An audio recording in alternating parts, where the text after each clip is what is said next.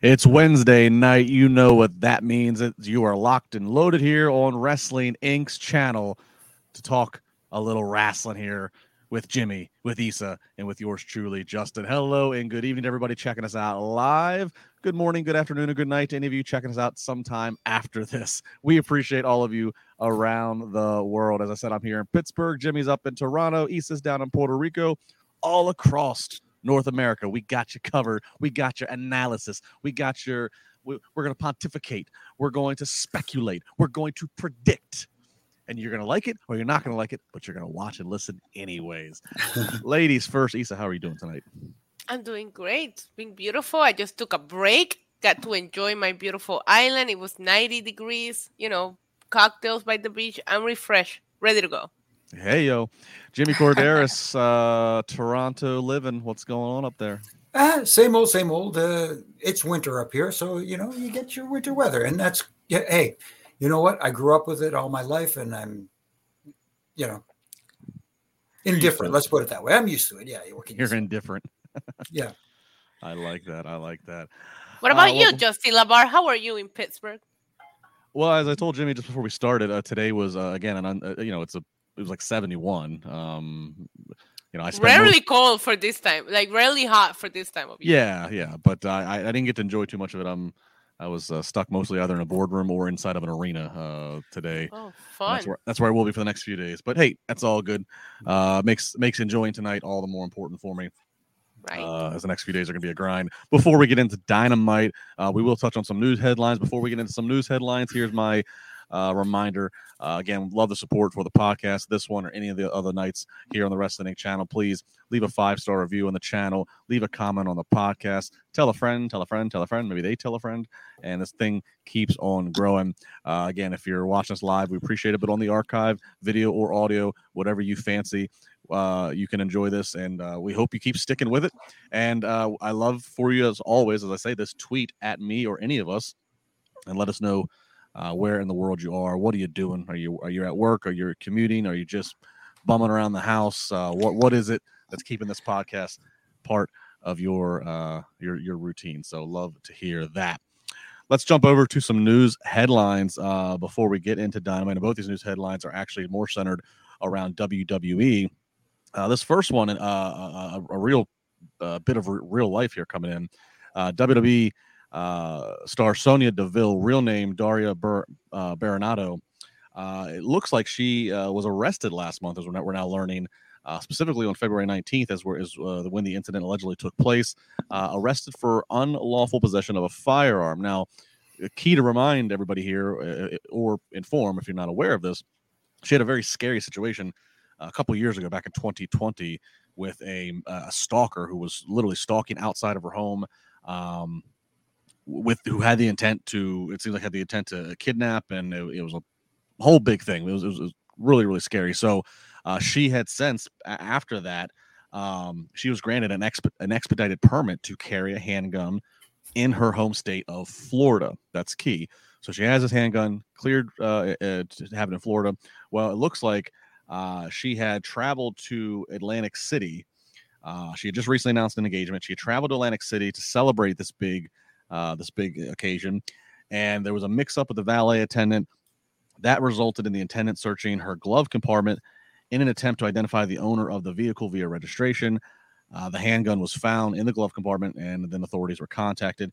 So basically, she did not have a permit to be holding this gun in the state of New Jersey, and that's what led to the arrest. So in terms of her future, she has been advertised and it's still being promoted, and she's endorsing on social media for a match at Madison Square Garden. It's a non-televised live event that they're doing in a couple weeks, March 12th specifically. So it doesn't seem like whatever happened a couple weeks ago with that arrest is going to prevent her from being for continuing working, nor is WWE going to at least publicly punish her in any way.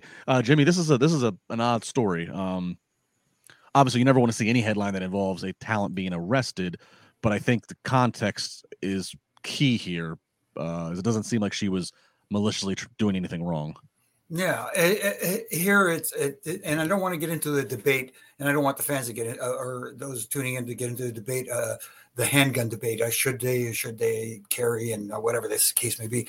What it was a big mistake by her, traveling to New Jersey with this gun still in possession in her glove compartment. You have to be cognizant when you're carrying firearms of the law, and just, yes, in her home state, she is allowed to carry it. If she knew she was going to Atlantic City, that's one of those little details you got to take care of, and be aware that you have this weapon in your vehicle. I am leaving the state, therefore I cannot carry this. Or I don't know if there's a law saying that you can hide it in your trunk or something, but it was accessible. Yeah, I don't know the law, so I can't speak to that. But something tells me that anywhere in the car would be not, acceptable lawfully if she doesn't have a permit in the state of New Jersey. And that also means that she traveled through other states. Yeah. So it's not to get very wordy here. I think it was a big error on her behalf. I don't think there was a malicious intent. It just a big mistake. Let's put it that way. Yeah, Isa, I mean, it's an error, but I absolutely believe that she just forgot that it was there and just happened to travel. And I don't know. What's your reaction when you hear the story and then the context of this? I have a lot of reactions. Number one, why is this ballet employee going through her stuff? Like, was this visible? Did she have it just fully out there that he felt the need to do that, or was he going through the car? Literally, that is the first thing that I thought about, because I thought the story was so odd. In addition to that, like what Jimmy said, I have to back that up. If it is a right in the country to carry, I think after what happened to her, there is no questioning why she should be carrying. It's a matter of just making sure that you have everything to make it a legal thing. And in addition to that, we have seen a lot of stories of other talent, breaking the law, and WWE handling it the exact same way. Like, hey, this person is responsible for what they do during their, outside of WWE time.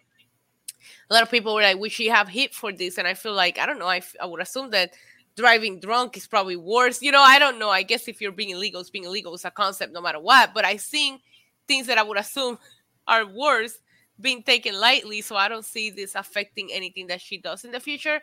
I just truly hope that she gets it taken care of to where it's legal everywhere, because I don't blame her for wanting to carry after the horrible experience that she went through. Yeah, I agree to that. That was one of the things I took away from this, is that she has it to have in her home state, which, okay, great. That's where the stalking and that trauma took place, and that's where she lives. But she travels so much. She travels all around the country. I could, and yeah, she can't be boarding flights with it, and obviously that's how they're traveling off for work. But I still think, because she's a public person and she is going to want to still travel on her own, in the car, what have you. I think certainly that would be on a priority list to try to get the clearance to be able to have that protection on you and with you in more places than just her home state. But nonetheless, a very bizarre story. But seems like everything's going to work out okay. Again, she's still being advertised for an upcoming match. It doesn't. And again, this incident is believed to have took place February 19th. So I would assume probably a lot of this has probably already been cleared and taken care of by the lawyers, and we move on. But definitely something worth noting there. This next story, this has got people buzzing, of course, not always for positive, but it's buzzing nonetheless. We do know, or we think we know, that Brock Lesnar is going to be taking on Omos at WrestleMania. This, of course, has brought a lot of speculation from people. Is this a match that Triple H would book? Is this a Vince McMahon match that would be booked?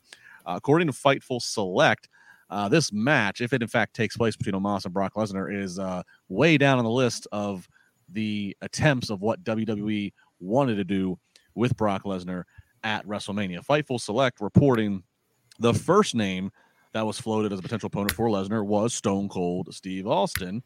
Approached with a big money offer to face Lesnar. This offer apparently came in late in the summer after Vince had retired. Austin turned the match down. That led to them pitching Austin to Roman Reigns as an alternative idea, I guess, but for a little bit less money. That didn't happen, of course, as we're not seeing.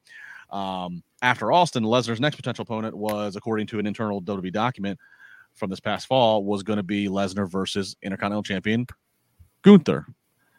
That idea apparently was scrapped, and no real reason is given, according to Fightful Select, other than it was noted that his Intercontinental title wouldn't have been on the line in the proposed match.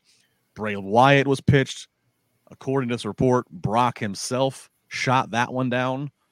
And so finally, they talked about maybe Lesnar versus Lesnar, continuing that. Of course, we did see them in Elimination Chamber. And finally, we got into Omos. But it also is noted that there is an undisclosed backup plan if they decide not to do the Omos match. So, Issa, you're our resident Brock Lesnar tracker here.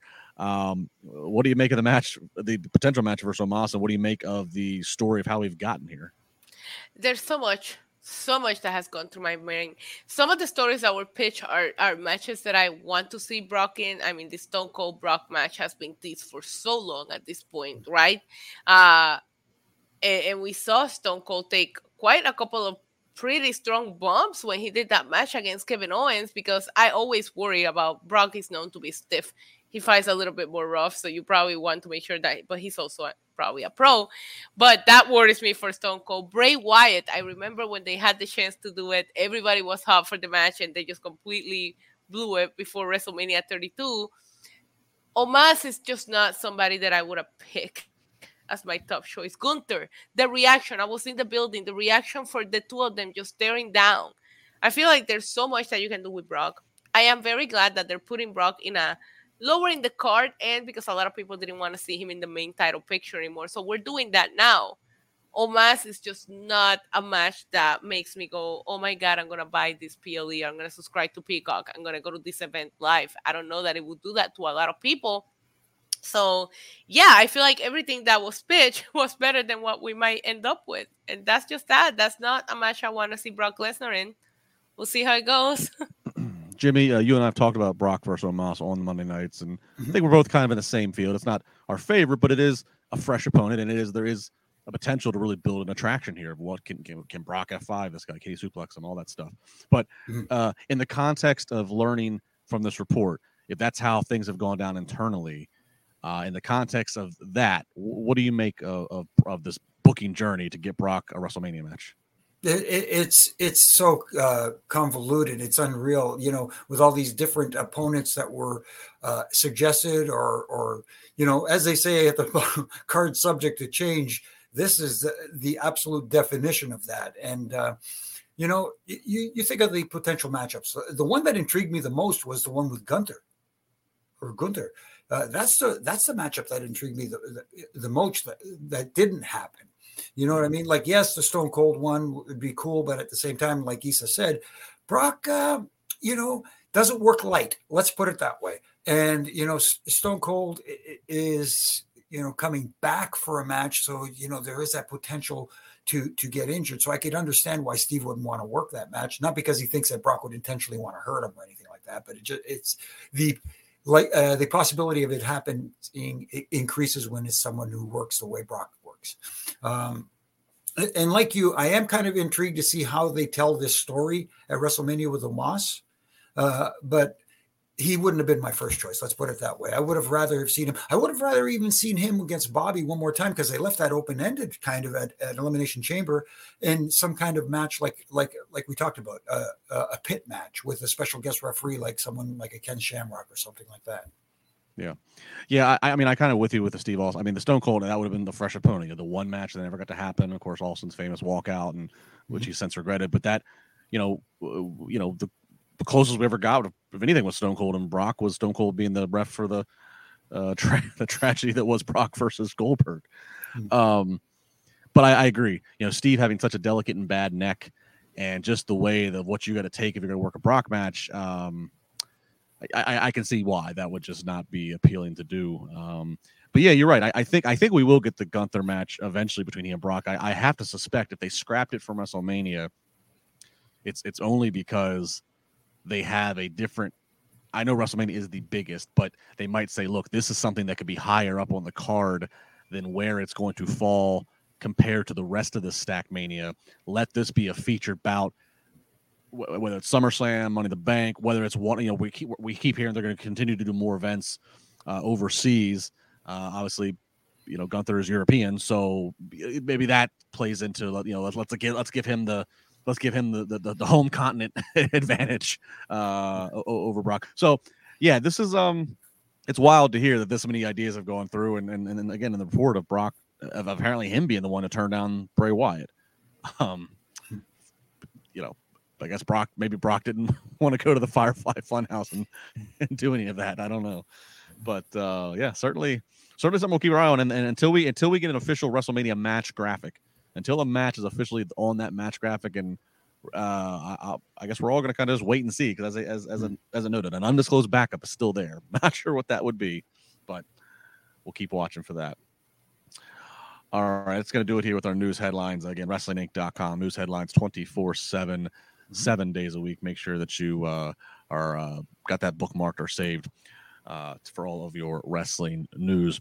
All right, and Sophie, super chat here saying they could have done Brock versus Omos at the Saudi pay-per-view. I agree. Yeah. Absolutely. Yeah. So we'll see. All right. Let's go ahead and jump into AEW Dynamite tonight, coming from San Francisco, and good on commentary to put over tonight several times the historic venue that is the Cow Palace. A lot of wrestling history there. Did that several times. Always appreciate that. We kick it off with an All-Atlantic Championship match. Your champion, Orange Cassidy, up against Big Bill. And Big Bill dominated a lot of this match. Really, big man versus smaller man in Orange Cassidy, choke slamming him through a table. Orange Cassidy really getting creative to try to chop the big guy down. It even does an orange punch to the knee. I kind of like that nice touch there to try to chop Bill down. And finally, it did take 3 orange punches in a row, with the last one coming from the top rope for Orange Cassidy to get the 1, 2, 3 and retain his title against Big Bill. Jimmy, I'm a big fan of Big Bill. I spoke about it. We've talked about, big guys losing too much or not being treated as well. He lost, but I did think that there was a decent effort in this match to make Big Bill look the way he should look against Orange Cassidy. And the fact that it took Orange Cassidy 3 of those punches, and I've never seen him do it from the top rope. Maybe that's just maybe it's bad memory, but I like that it took something extra to defeat Bill. On that point, I will agree with you, but at the same time, Big Bill is a guy, like you said, a big guy that needs to get a push. And putting him in this situation, yes, he dominated most of the match. He did all this stuff, to Orange Cassidy, but Orange Cassidy, in my opinion, didn't sell enough for the big guy. Yes, he went through the table. Yes, he did all this stuff outside the ring to him. But at the same time, he kept coming back from everything. And especially going into the finish, I didn't think he gave enough, did enough selling for the big guy, little guy scenario. That being said, I don't think this match did any favors for Big Bill, despite the fact it took three punches and the third one coming off the top. Still, I don't want to say this is the Wardlow syndrome, because they seem to be trying to reset the dial with Wardlow. But at the same time, again, no favors for him. I think this match did more damage in his future than helped him. Let's put it that way. Because like we always say, you can get over without going over. He didn't get over or go over in this match. Issa, do we need to get Big Bill out of this, being part of this stable with Stokely, where nobody else really seems like they're winning much anyways? So at least, again, not on Dynamite. Yes, and we need to get him away from having to sell from. He's so realistic. I'm sorry, I couldn't get into this. I'll say it. You opened Dynamite with Orange Cassidy for, I think this is 3 weeks in a row. If I didn't have to cover it, I would have flipped the channel. Like, you gotta pace it differently. You gotta mix it up. It's the same thing over and over, So just the fact that we hear the exact same music we heard last week and the week before, a lot of convoluted stuff. The selling on Orange Cassidy was not convincing enough. Like, you have this big, intimidating looking guy, and you're just like getting right back up from a table spot. He did look dead for like 3 seconds, and then he just came right back up. And I get your point. Like, it did take a lot of offense for him, but it felt predictable. I didn't like the selling. I could not get into this match at all. And I also didn't think it was a good start. It wasn't a good opener. Well, I'm okay with them starting with Orange, because apparently that does something every week. Justin, every week. I mean, they don't need to do it again next week. But I can understand he apparently does some. Apparently numbers dictate that he does pretty well with the audience. But I agree. Yeah, because they're watching Big Bang Theory.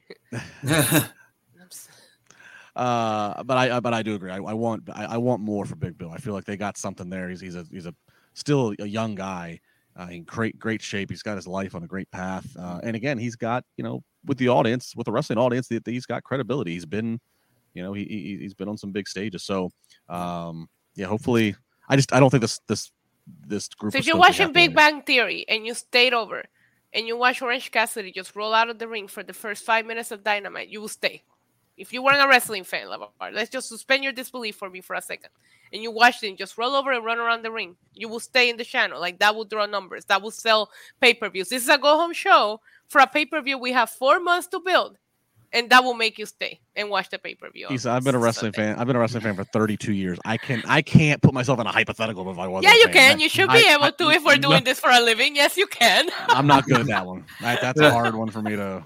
It's hard for me to judge because, like you said, if it's someone who's not a wrestling fan and they tune in, they see the Orange Cassidy character, I don't know if they could buy into that character. Not the character, just the whole doing that thing for 5 minutes straight on the opening of the match. If anything, maybe send Big Bill out first, because okay, if you want to do the whole non-wrestling thing, let me. If you're a dude, you're looking at this dude who's like, oh my god, that dude's jacked. If you're a girl, you're probably looking at this guy like, holy shit, like who is he? Right. So that would be my guess. Then have Orange Cassidy come out. Mm-hmm. Exactly, or don't do the whole let's just roll out of the ring and do this whole running. That's a picture-in-picture spot. Not what you open the show with. That's my whole point. Save it for the picture-in-picture when nobody's watching. But if I just tune in or I stayed over, then let me see the whole, okay, this little guy beat this big guy instead of just playing the whole, I'm just going to run around the ring. It's hard to get into if that's how we're going to start the show. Right. Sheldon Jackson with the super chat, $4.99. Thank you, Sheldon, saying the All-Atlantic title seems pointless at this point. At least when Pac was champ, he defended it across Europe, and now the title is just there.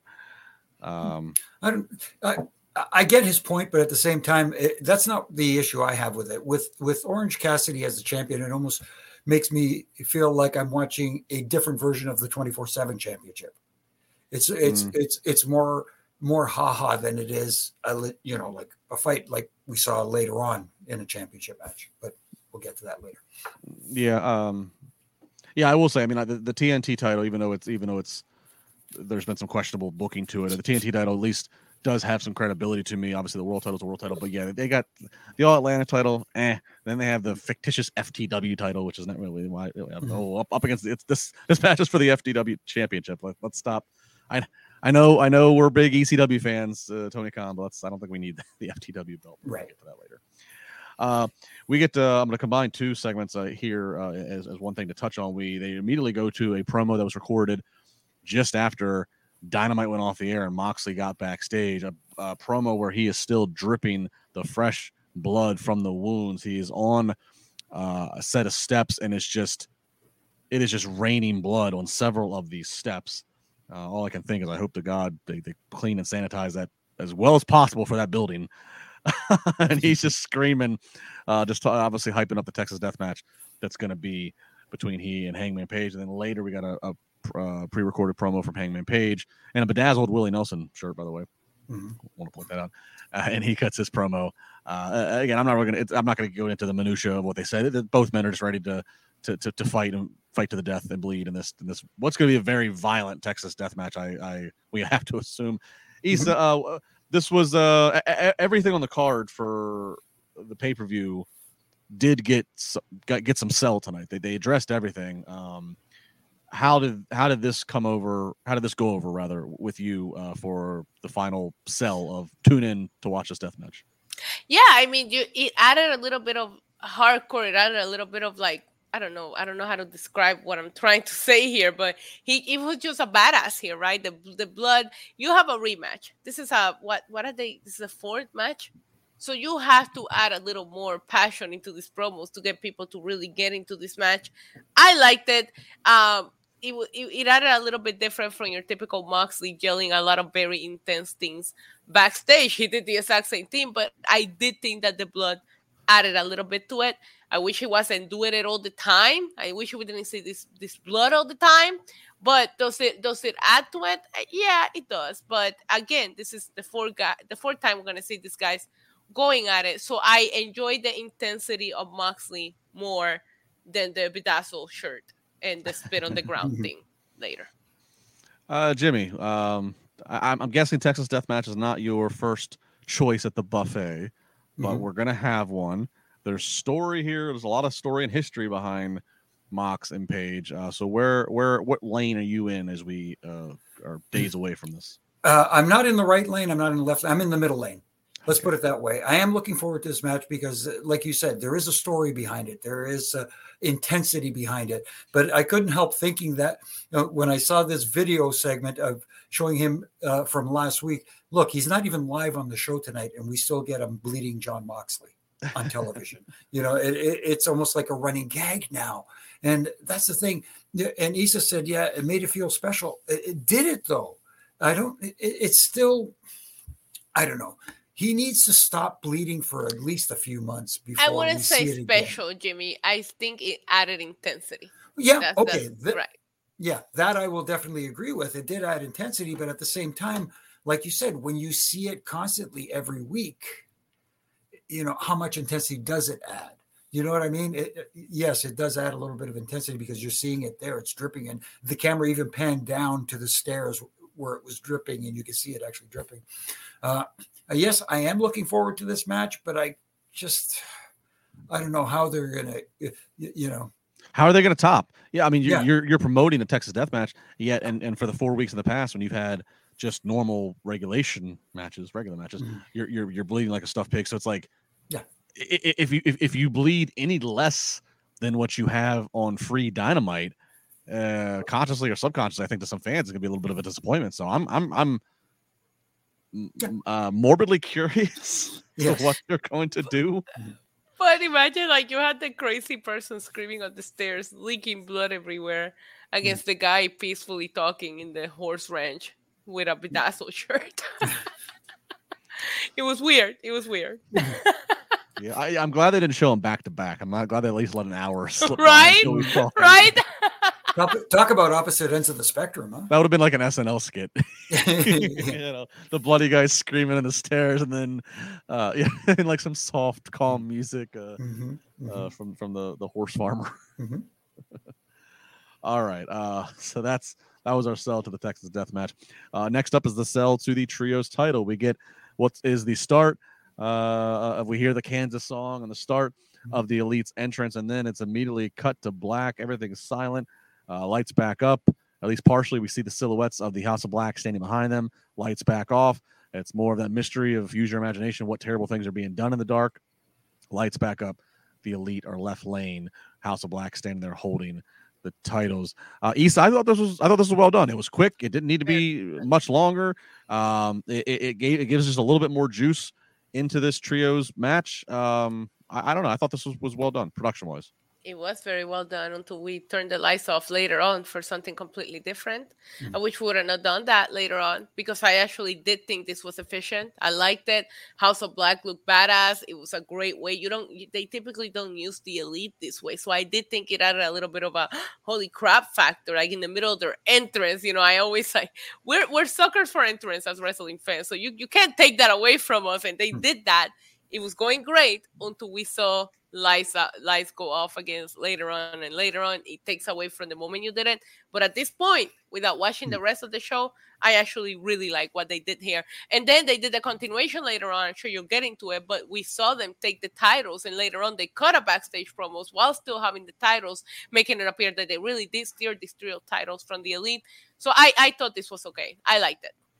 Yeah, Jimmy, I like the portion of this. Part of this I liked is like I briefly touched on. I like the fact they let the beat down be in the dark, and you didn't. And the viewer at home, which is the more important thing, the viewer at home didn't see anything, only heard a little bit of grunting and groaning. That's all you needed. Like you said, sometimes you don't have to show everybody everything. Leave it up to the imagination. And now, like you said, the lights go out. When we come back up from the darkness, the Elite is laid out. What did they do? How did they take him out? It leaves all those questions, and you want to find out more. You want to tune in more. You want to see where this leads to. And that's what we talk about all the time here is storytelling, telling a story, getting people invested in the story that's going on and wanting to tune in to see what happens next. And I think they did that very well tonight with this segment. Do either of you think there's any chance the Elite drops these trios titles? Probably not. No. I mean, I think I think it would definitely benefit, you know, The House of Black, absolutely. The House of Black, yes, Yeah. absolutely. But at the same time, I don't know. They are a hot commodity right now in the Bucks and Kenny Omega. So who knows? Yeah, I mean, I know they lost a few months of having the Bucks and Omega with those titles because we got stripped of them for a little bit of time there after everybody got sent home after the Brawl Out thing. But I think the Bucks and Omega are going to still be as over as they're still going to be as over as they are, even if they lose the titles. I mean, I think this is a chance to. I mean, like let's strap some consistency to the House of Black here. That's how you book the finish. All of a sudden, it looks like the big comeback by the Bucks and Kenny Omega. The lights go out when we come back up. Whoever was legal in the ring is laid out. Cover 1, 2, 3. What happened? All right. You know, the referee can't call what he doesn't see. Well, that's great. You know, but then again, do they call anything? No. Don't get me started there. Don't get me started on that stuff. Well, not only do I agree with you on that, Justin, I feel that every once in a while I want to see Omega back on the solos aspect of things, and then being tied down to this trios title, even though we know he has another championship. I would like to go back to see Omega have a solos run and with them doing this. So all I'm trying to say is I wouldn't be opposed. I wouldn't be opposed to the Young Bucks going back to the tag team division and Omega going back to having solo runs right now. And real quick to jump back, since we kind of can work our predictions in, because the last time we'll talk AEW with the Texas Death Match, Moxley and Hangman, who's getting the victory? Moxley. All right. What about you? I would like to believe that they would finally give Hangman something here and try to get this back. I don't know. I feel like I don't know, but going into this, for all the reasons we just joked about a minute ago, going into this, I feel like Hangman's going in to a gunfight with a knife fight. With a knife, yeah. We'll see. Yeah. All right. Face of the Revolution ladder match. We got Ortiz, Eddie Kingston. They kind of quickly fight off and disappear, so they're not really much of a factor in this. We got Takeshita, we got Sammy Guevara, we got Powerhouse Hobbs, of course, local guy from the Bay Area, so he's got the crowd behind him. We got AR Fox, we got Action Andretti, we got Commander with a K making his debut. Hobbs is over like we're over with the crowd.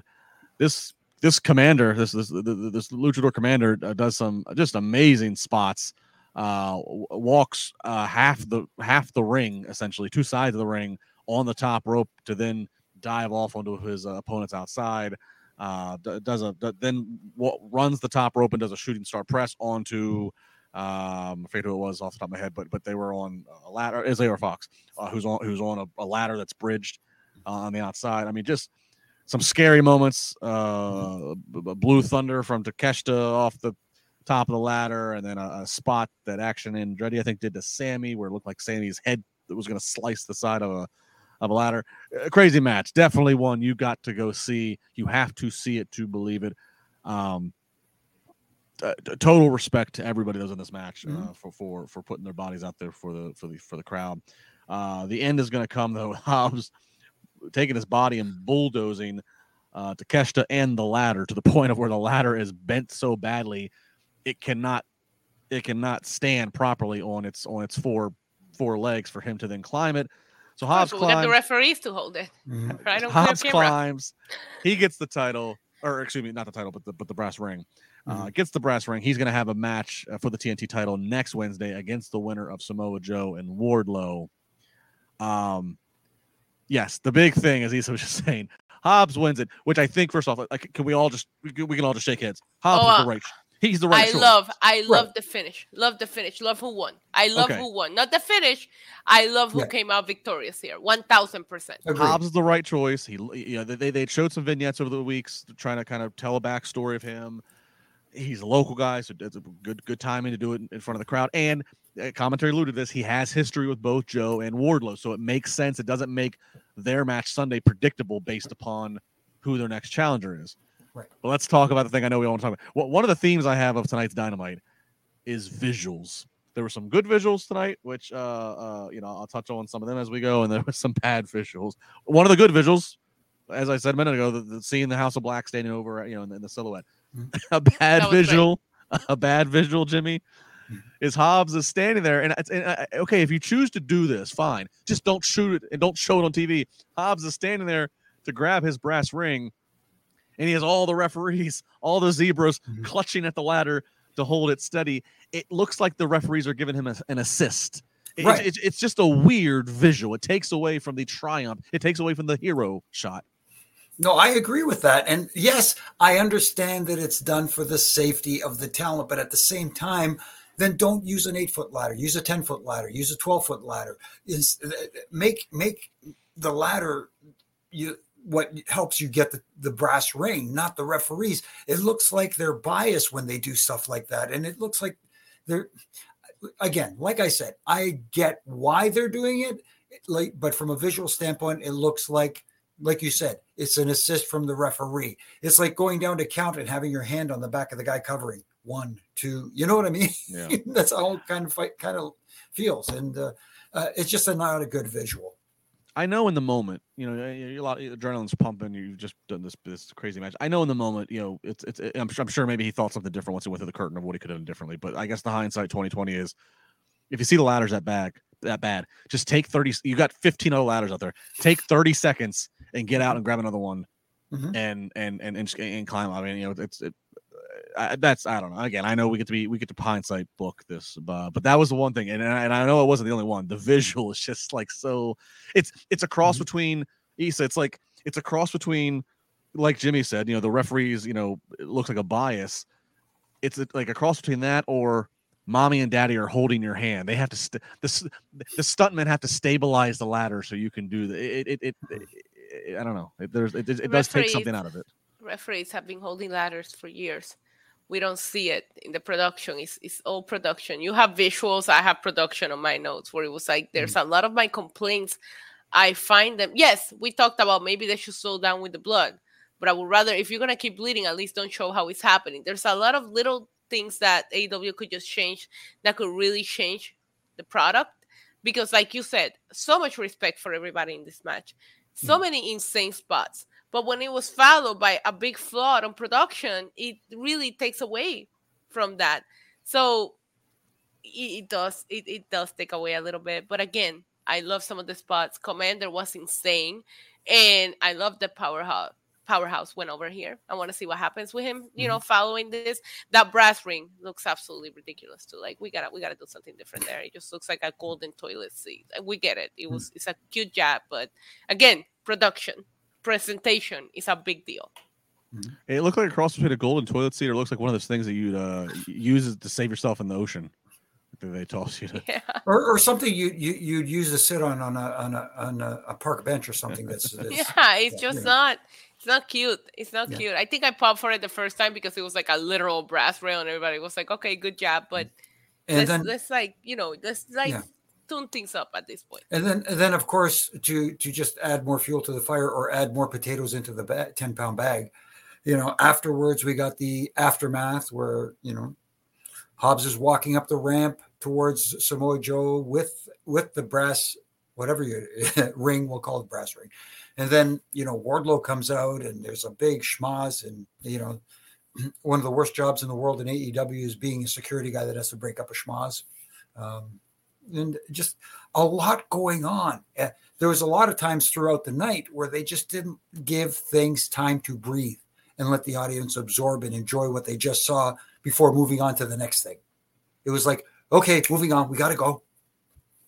Yeah, we should note Samoa Joe was on commentary. And this is the only, this was the time for them to promote the Joe Wardlow match. So that was them doing this, having Wardlow come out. And that's how they felt they needed to get it in there. So does Wardlow take back that TNT title? In your busy day-to-day life, the last thing you should need to worry about is home security. That's why I use the Eufy Video Lock. The Eufy Video Lock is a 3-in-1 smart lock, 2K camera, and doorbell. That's 3 functions to triple your security in one device that's easy to install. All you need is a Phillips screwdriver. And it's not just for security, it's also convenient. With keyless entry, fingerprints unlock the door in less than a second. You can also assign passwords to your family members and see them coming and going with the integrated camera. See who's at your door anytime with the enhanced night vision, 2K clear sight, and 2-way audio. Unlike other brands, The Eufy Video Lock has no monthly fee. It also has an 18-month warranty and customer support on standby 24/7. I love this lock when I'm far from home or receiving a package and I'm laying on the couch and don't feel like getting up. For more information, search for Eufy Video Lock. That's EUFY Video Lock, or visit eufyofficial.com/videolock to see how you can get complete control of your door. BetMGM has an unreal deal for sports fans in Maryland. Turn $5 into $150 instantly when you place your first wager at BetMGM. Simply download the BetMGM app and sign up using code OldLine150. Then, place a $5 wager on any sport. You'll receive $150 in bonus bets, regardless of your wager's outcome. And if you think the fun stops there, the king of sportsbooks has plenty of surprises in store. Check out daily promotions, same-game parlays, live bets, and so much more. Download the app in Maryland today and get $150 in bonus bets instantly from your first wager. Only at BetMGM. BetMGM and GameSense remind you to play responsibly. See BetMGM.com for terms. 21 plus only. Maryland only. New customer offer. Subject to eligibility requirements. Rewards are non-withdrawable bonus bets that expire in 7 days. From issuance, please play responsibly. For help, visit mdgamblinghelp.org or call 1-800-GAMBLER in partnership with MGM National Harbor. Promotional not available in Washington, D.C. Issa. I hope so. Jimmy? I don't know. I kind of like Joe as champion and being sneaky in some form or fashion.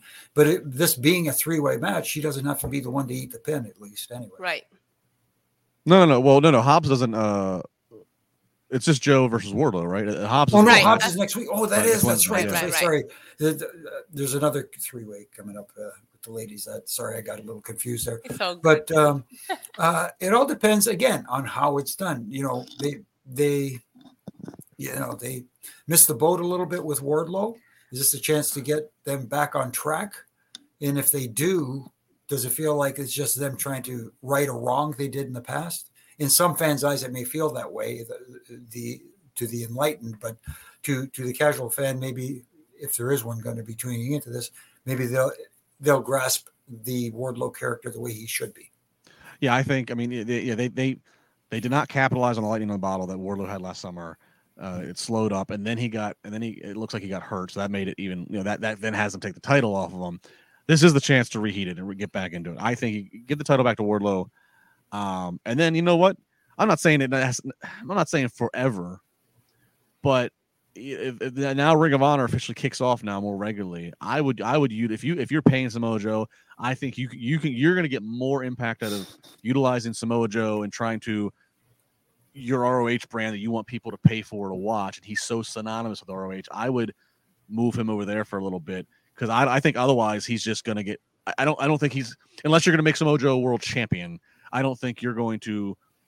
Samoa Joe's not going to make the difference on Dynamite that he could make for something that's behind a paywall in the Ring of Honor. So that's the way I would treat things. Again, if I was booking, so I'm going to go Wardlow as well for Sunday, and then Wardlow versus Hobbs next Wednesday. That's a hell of a that's a hell of a visual right there. Right. All right, we get Chris Jericho versus pretty Peter Avalon. Of course, Peter Avalon tried to go to the ring last week, and Jericho attacked him. So there's a little bit of at least reason of why Peter Avalon would have a problem with Chris Jericho. Jericho wins pretty easily here. After the match, he tries to do the beatdown with Floyd the Bat. Ricky Starks comes out, gets Jericho out of the ring, but then Ricky is distracted by Jericho, and Hager and Daniel Garcia attack from behind. Of course, they're getting their licks in now because they are banned Sunday from ringside. Jimmy, again, they kind of at least were, the numbers game again, once again, outdoes Ricky Starks, which that's the thing that he's trying to move away from this Sunday. Your gauge going into Ricky Starks versus Jericho, not the first time we've seen them, but your gauge going into this pay-per-view match for them. I have faith in Chris Jericho. I think that's the thing. I think Chris can make, we know Ricky Starks is a talented individual, but I think Chris Jericho could help make this match memorable in certain ways, especially with the stipulation that the Jericho Appreciation Society cannot be present at ringside. So that makes it a little different. And I'm sure that Chris Jericho will find a creative way to get the win in this one. I'm predicting Chris wins this in typical sneaky, underhanded Chris Jericho fashion. Issa? I am hoping for Ricky Starks here again, but because it's a rematch, I'm not sure how it'll go.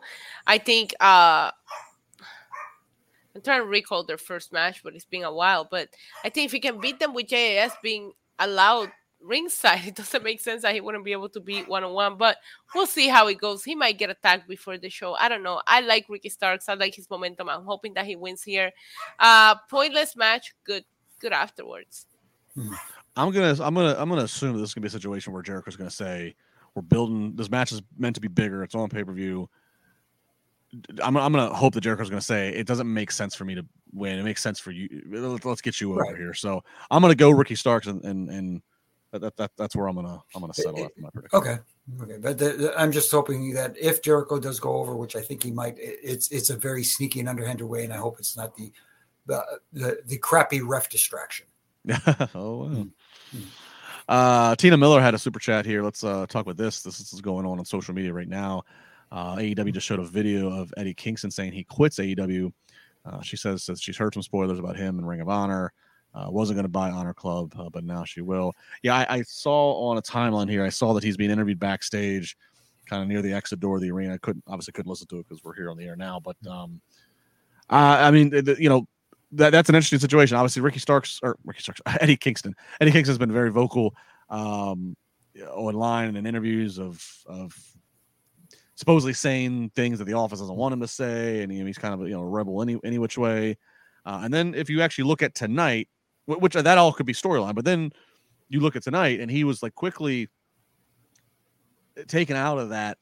Yep. That immediately, him and Ortiz. Mm-hmm. Yep. So that would kind of, I mean, and maybe so it's hard to kind. This is actually kind of hard to differentiate.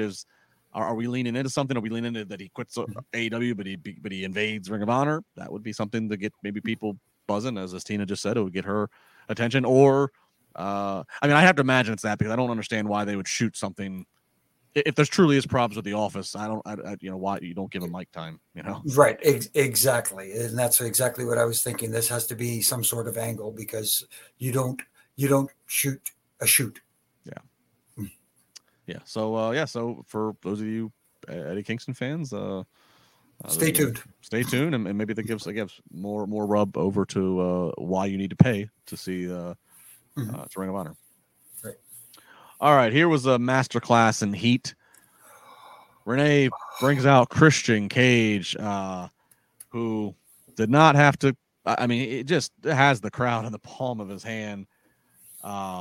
Said he was done. He had moved on from Jungle Boy until he heard Jungle Boy say earlier this year that this year Jungle Boy was going to win a singles title. And Christian said, "No, you're not. I'm going to win a singles title in 2023. Proceeds to run him down, takes shots at Jungle Boy's, of course, famously deceased father. Christian delivers a line saying, "Your generation treats my business like a video game." Christian continues to go on, just talking about the importance of business, the importance of money, why he's still on the top of his game. Just wonderful stuff. And then challenges Jungle Boy to a fight. He kept saying fight on Sunday. Lights go out. We then see Jungle Boy on the screen digging a grave. We see flashbacks of the history and clips between he and Christian. And then then it shows a tombstone with Christian Cage's name on it. Issa, there's a lot of story here. And Christian's getting a lot of heat. But I know, as you alluded to earlier, the transition into the Jungle Boy stuff, a little tricky. It was all fun and games until Jungle Taker showed up. Jungle Taker. That's all I gotta say. I thought Christian Cage was doing an excellent job. I loved the heat. The crowd was barely letting him speak. The chants, it's beautifully done. Then you automatically turn the lights off, which, as I mentioned, we already saw earlier in the show. I know that's one of Jimmy's little things that you always mention. And then it was, it just felt very Jungle Taker, and I'll leave it at that term. Jimmy, I hope that every heel in that locker room is picking Christian's brain. I mean, just you watch that. How do you not want to pull him inside and say, "Give me some little tricks and tips"? Exactly. It was a master class on how a heel should present a promo. And like you said, that line where he said, this generation treats this business like a video game. I treat it like an ATM. You know, he basically saying he's in it for the money and he knows how to make money in this business. And he does as a genuine heel. And everybody, you know, talks about, wow, there's no real heels anymore. MJF is a real heel. Christian is a real heel. They still draw money and people are intrigued right now and they want to see Jungle Boy get the better of him. And that's the whole idea behind it. And like you said, Issa, they could have gone to this video package and him on the screen doing what he was doing. They didn't have to kill the lights for it. All he had to do was, hey, Christian, over here, remember me? And then just show him digging or whatever, if you want, if that's what you want to show, if that's leading to a certain stipulation for this pay-per-view. But, you know, killing the lights again, you did it earlier in the night. So this time it just lost a little meaning. Let's put it that way. Yeah. And maybe you know, again, we get to hindsight book this. Exactly. Maybe just let Christian's promo stand alone, and then later in the night show that Jungle Boy almost as a response. Yes, they did. know? They did a good job with that when it came to the Moxley and Hangman. I think in this particular case, it maybe would have helped a little bit more. I just didn't. I could have done the video package with maybe MJF saying some words without the trouble and the tombstone, but you know, there's just nobody's ever gonna do it better, so just don't try it. But imitation is the best form of whatever, you know, that's what they say. Okay. But again, they didn't give stuff time to breathe.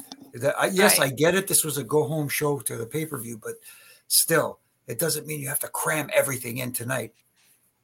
All And right, it's all so- very random. Like you're just like, you were gonna tag team like last week, you hesitated, and now you're turning to the Undertaker. It was weird, but I love what Christian Cage did, so I did enjoy this segment. I will say that. So I mean, I think this is happening Sunday. He kept saying a fight. So what do we expect? Are we does Christian still get the better Jungle Boy to drag this on? I mean, people definitely want to see Christian get his ass kicked, but you might be able to make a case that you could get more business and programming out of this beyond this weekend. In which case, Christian would need to find a way to, you know, outsmart and out heel Jungle Boy. What say you, Jimmy? What do you think is going to happen if these two get in a fight? I think, like you said, this has the opportunity to become an elongated rivalry where Christian just keeps escaping by the skin of his teeth and putting one over on Jungle Boy.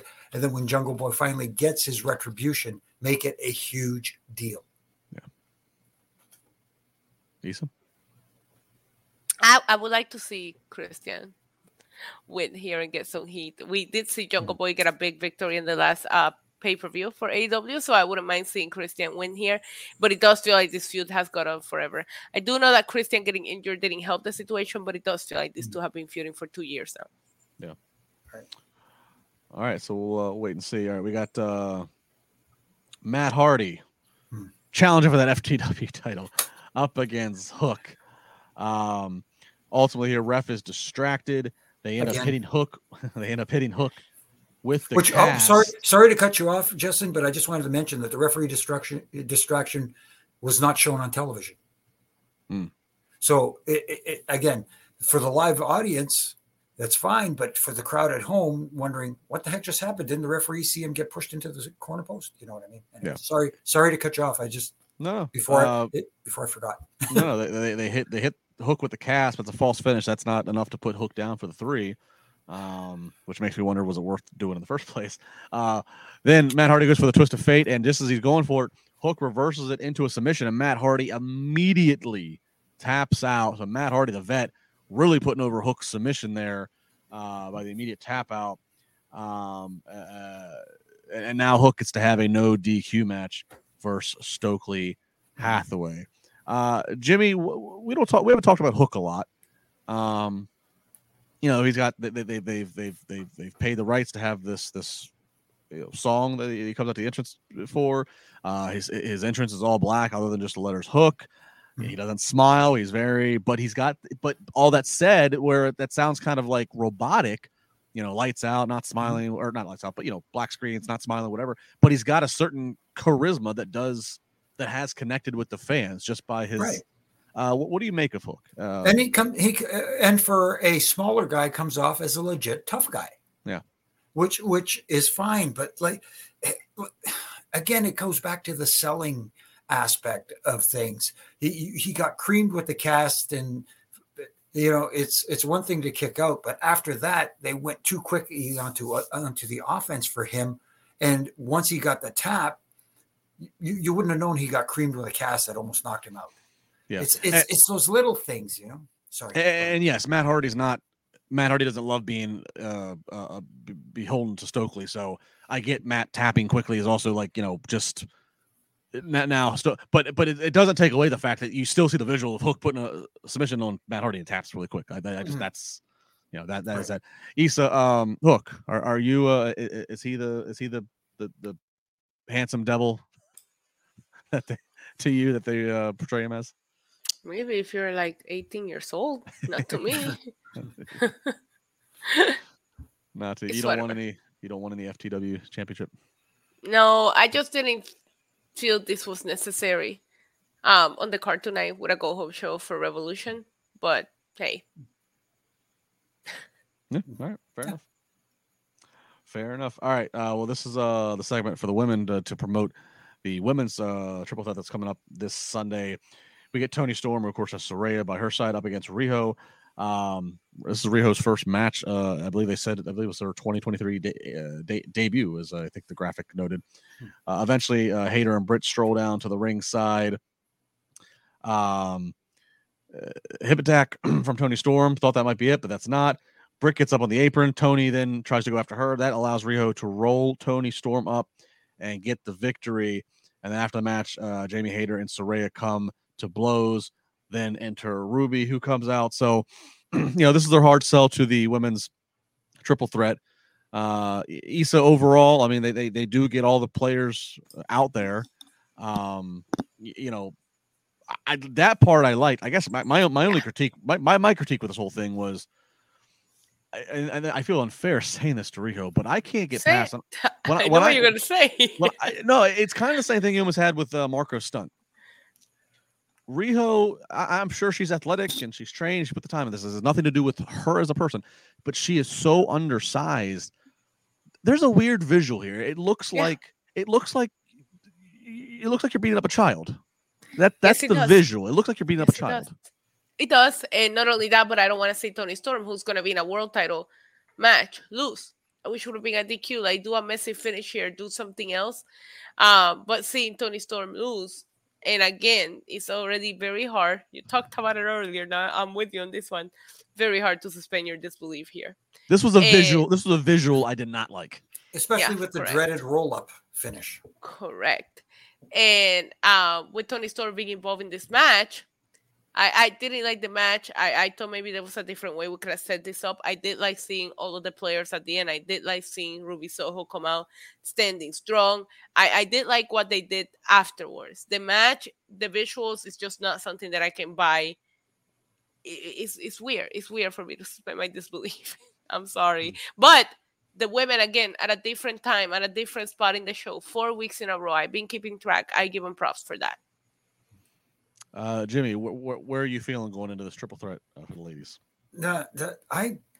It's one of those deals where, at this point right now, you can make a case for either of them winning, but who is going to get, the reaction that you desire in that case? And I hate to say it because there is some talented women there, but it's just that this match doesn't have me enthralled. Let's put it that way. It's one of those matches where I'd say, yeah, I'm going to watch it, but just out of curiosity to see who wins this thing. Yeah. I hate to say that. No, especially for a championship match like this, but at the same time, maybe it would have meant more if it was just a regular one-on-one match as opposed to a three-way. Yeah. This, and I'm a fan of them both individually, and not to make this a WWE thing. I was a fan of both of them under the WWE banner. Toni Storm and Saraya / Paige. I haven't they since coming to AEW. It's just not clicking and working for me. Right. Same. Oh. When they say there's something missing. Yeah, there is something missing. And quite honestly, to see Saraya in the ring, it's great to see her in the ring, and it makes me to see her in the ring and to feel so like blah about the story and the whatever. It's like, oh, I'd rather see you bumping in WWE again as the woman who did some great things in WWE, made your debut the night after Mania in New Orleans, and then has a Hollywood movie made about you and your family. I don't know. I'm not bought in yet. All right, we get the Casino Tag Team Battle Royal. This is basically like it's a tag team Royal Rumble essentially, where the teams come out in intervals. We started out with Dark Order versus Wheeler Yuta and Claudio, who seem to be going full heel. We are sticking with this vibe. Next up, we get Roosh and Preston Vance. We get Lucha Brothers after that. We get Aussie Open. We get Matt Menard and Angelo Parker. Menard has to be hurt. He has to have been hurt for months. The only time they have him do anything physical, it is very light and very quick. It's got to be. I've been tracking this. That's all I can assume. We get Top Flight. We get the Kingdom with Matt Taven and Mike Bennett. We get Danhausen and Orange Cassidy because Trent and Chuck aren't cleared to go. So that's why we're seeing Orange Cassidy again. And finally, you get Butcher and the Blade. Final two comes down to Butcher and the Blade and Danhausen and Orange Cassidy. And Danhausen, through his powers, is able to come up behind and eliminate Butcher and Blade. So they are added. Danhausen and Orange Cassidy are added to the four-way tag team match coming up Sunday. It'll be them up against Jay Lethal and Jeff Jarrett, up against the champions of Guns, up against the Acclaimed. Jimmy, what do you make of this this spin-off of like a Royal Rumble kind of format with tag teams? What do you make of the match itself, and what did you make of the booking decisions? I'm still, it's a little convoluted because you get a lot of people in the ring at the same time, especially, and the fact that you have to eliminate both members of the team for the team to be eliminated, if I'm not mistaken, right? Is that correct? Mm-hmm. Yeah. So it's an interesting concept, but getting to the finish of the winning team of Danhausen and Orange Cassidy, why should I care when earlier in the program, when the other team was ruled unable to, not cleared to participate in the match, and they asked OC if he was okay with entering this match, and he says, "I don't care." And if he doesn't care, why should I care? Fair. That's where I think you have to just be comfortable in the context that that's what Orange Cassidy's going to say. He doesn't care about anything. But I totally get what you're saying. But that's no, I get that. I guess it's his character. That's the peculiarness of the Orange Cassidy character, right? I get the aloofness of the character, but at the same time, we talked earlier about people tuning in to see what's going on. If I'm tuning in and I see this guy say, "Well, I don't care," so I tell you what, I'll match you with something with Orange Cassidy from earlier in the night that I didn't say earlier. Okay. But I agree with you, especially from the lens of somebody who's not as regular of a viewer, and they don't fully understand the Orange Cassidy parameters. When Orange was having his match against Big Bill, and Big Bill had beaten on him, all this stuff, and then Bill tries to go and really put the hammer down by delivering a big boot, and Orange, because he was so beaten, kept falling, but it looked comical, and because of his gimmick, it makes everybody laugh that he's just aloof and falling. It came off more as a comedy spot, more so than he's selling the brutality of Bill's offense. Right. So I agree with you. If you are looking at it through that lens, everything shifts more to comedy. It takes away from when there is seriousness. So I mean, I'm with you, but that's my response is I guess you just have to just put an asterisk that it's Orange Cassidy. Right. But it's a fair critique. Issa, I don't know if I've ever asked you, what do you think of Danhausen? He's all right. Yeah. Yeah. I appreciate. I will say this. I maybe was late to the game of Danhausen. I might have probably came across him somewhere in the last year and a half. Same. But I found myself going down a wormhole whether to find him wrestling, or whether it was like he's got like videos of him like in the Danhausen character, of course, like making like how to make like popcorn, like like popcorn. Like we've all made popcorn in the microwave. Like just ridiculous, stupid things. And I was like, oh, this is hey EW, this is RJ City kind of brand of entertainment and comedy. I don't know. I'm I'm kind of the same way. The way that I'm morbidly curious about how Mox and Hangman might kill each other and bleed, I have a comic curiosity to how Danhausen is going to be Take part the of this. pin? Be part of take the pin, but before that, in this match with the level of talent that isn't it? Because there's a lot of talent in this match. There's the Acclaim, there's Jeff, there's the Guns are emerging as up and comers. So this will be a one that I did not expect that I'm going to be watching, but I will watch for this. Very interesting, a very interesting matchup. Some teams that we weren't expecting, including Danhausen and Orange Cassidy. I mean, they ended up adding them tonight, so it was just a nice addition. I'm with you on that. I became more familiar with Danhausen towards his time here with AEW. I did not go down a rabbit hole. But the one thing that I always admire about him is that I knew who he was. I heard the name, and it wasn't somebody that I watched wrestling. He hasn't been in any major anything, but once he showed up, you know exactly who he is because he knew exactly how to use social media and how to market himself. So I'm excited about that. I just don't know that I really like this match. Again, it almost feels to me like the Powerhouse Hobbs. When I was okay with the team that won, I'm okay with the team with the match that we're gonna get at Revolution. I just don't know that I thought the match was like the best, but I had the same critic last week. I'll do it again. These battle royals are very visually difficult to watch when there's a lot of people in. Once it starts getting down, it gets a lot more interesting. I don't know why, and no offense to them, I think everybody in this match was talented, but leaving it down to Orange Cassidy and Danhausen against the Butcher at the Blade made it very predictable who was going over, so I wish it would have been a different team in that position. Like you had the Lucha Bros there. There was a couple of teams that I could have gone like, oh, this could go either way.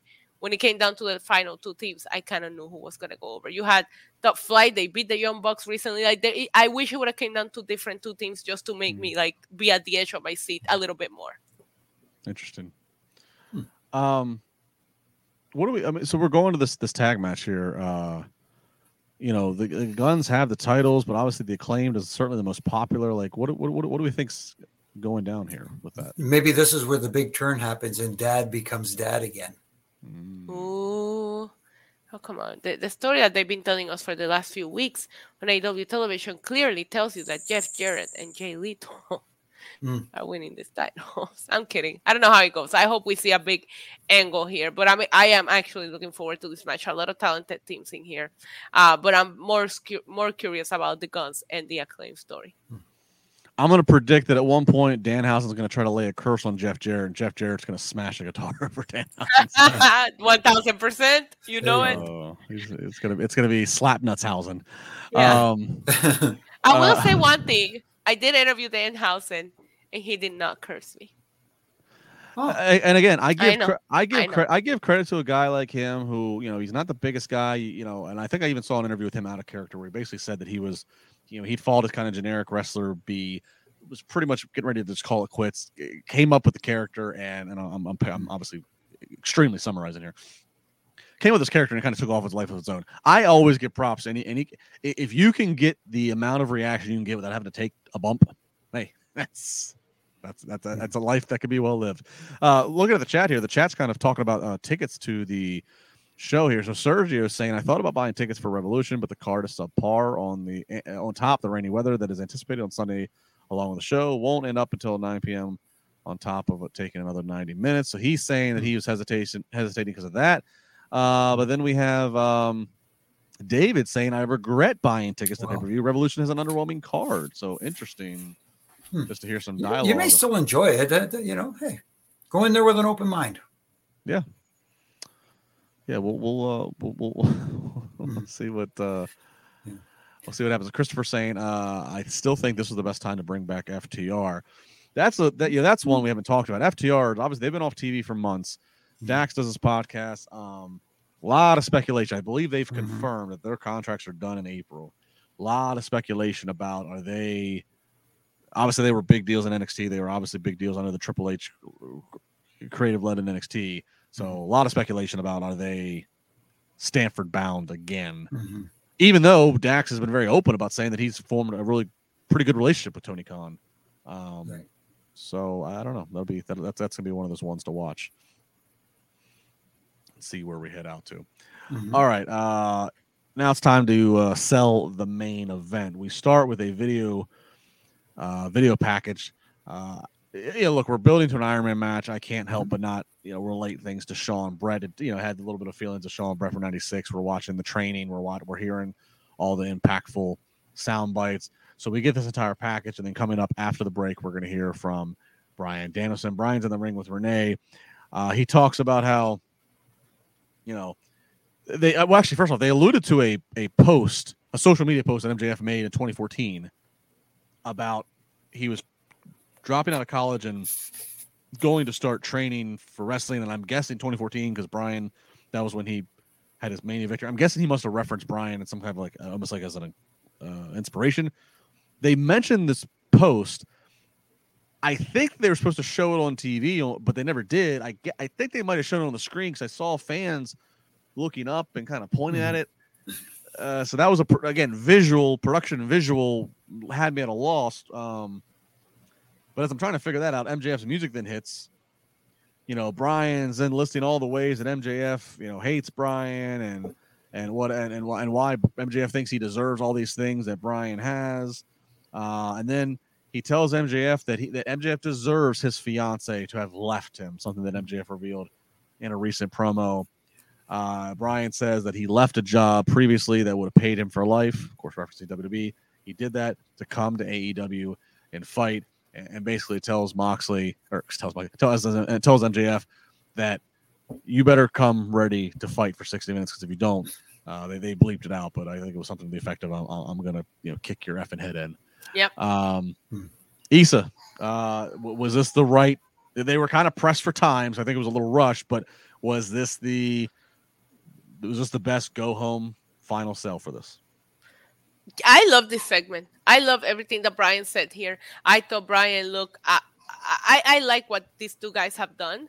But after tonight, I think he sells the pay-per-view. I think he sells the main event. And I think he makes Bryan look like a very credible contender where it could go either way. I thought it was perfect. And he left MJF speechless. We didn't hear from MJF, which is very, very hard to do. Mm-hmm. Jimmy, did we not hear from MJF because they were rushed for time? Like, was he supposed to speak more than he did, or was this the right thing to do? We saw MJF selling the visual, my word again, to the camera. He looked a little shook. After Bryan cursed at him and said what he said, MJF looked like the reality was finally setting in, that after all those obstacles he tried to put Bryan through, or whatever, that MJF is not out of this. He has to now deal with this. Was him not talking that much? Was that a selling point to you? It was absolutely a selling point to me, because here he comes out. They hit his music in the middle, cutting off, Bryan Danielson in the middle of his promo. So you hear, okay, here comes the big, sell from MJF, but Danielson cut him off back and cut a scathing promo. One of the best I've heard Danielson do in his career. He was awesome in this. And I even have it written down here, no words from MJF. He was left speechless. And I loved every minute of it. And this is what sells. Here's a guy who talks people into seats and talks people in front of their screens with his words, who didn't get a chance to do so. And the other guy did. Yeah, I think it worked perfectly, because it felt like it took him out of his wheelhouse. And now whether it was planned that way or not, it doesn't matter, because it came off really well the way it did. I think it would have lost a little bit if we would have got a reply. Yeah. Exactly. I think it was leaving MJF speechless that made it that much more efficient. Yes. I agree with everything said. And I'm almost going to say the fact that MJF didn't really get the final word, which is so unprecedented for him, to me, that's that hint, wink, wink. He did not get that final word tonight. By hook or by dastardly crook, he is going to get the final word Sunday. And my prediction is he retains his title. Issa, what say you? Give me your prediction. Who's walking out as world champion? I am going to say MJF. However, that's my prediction.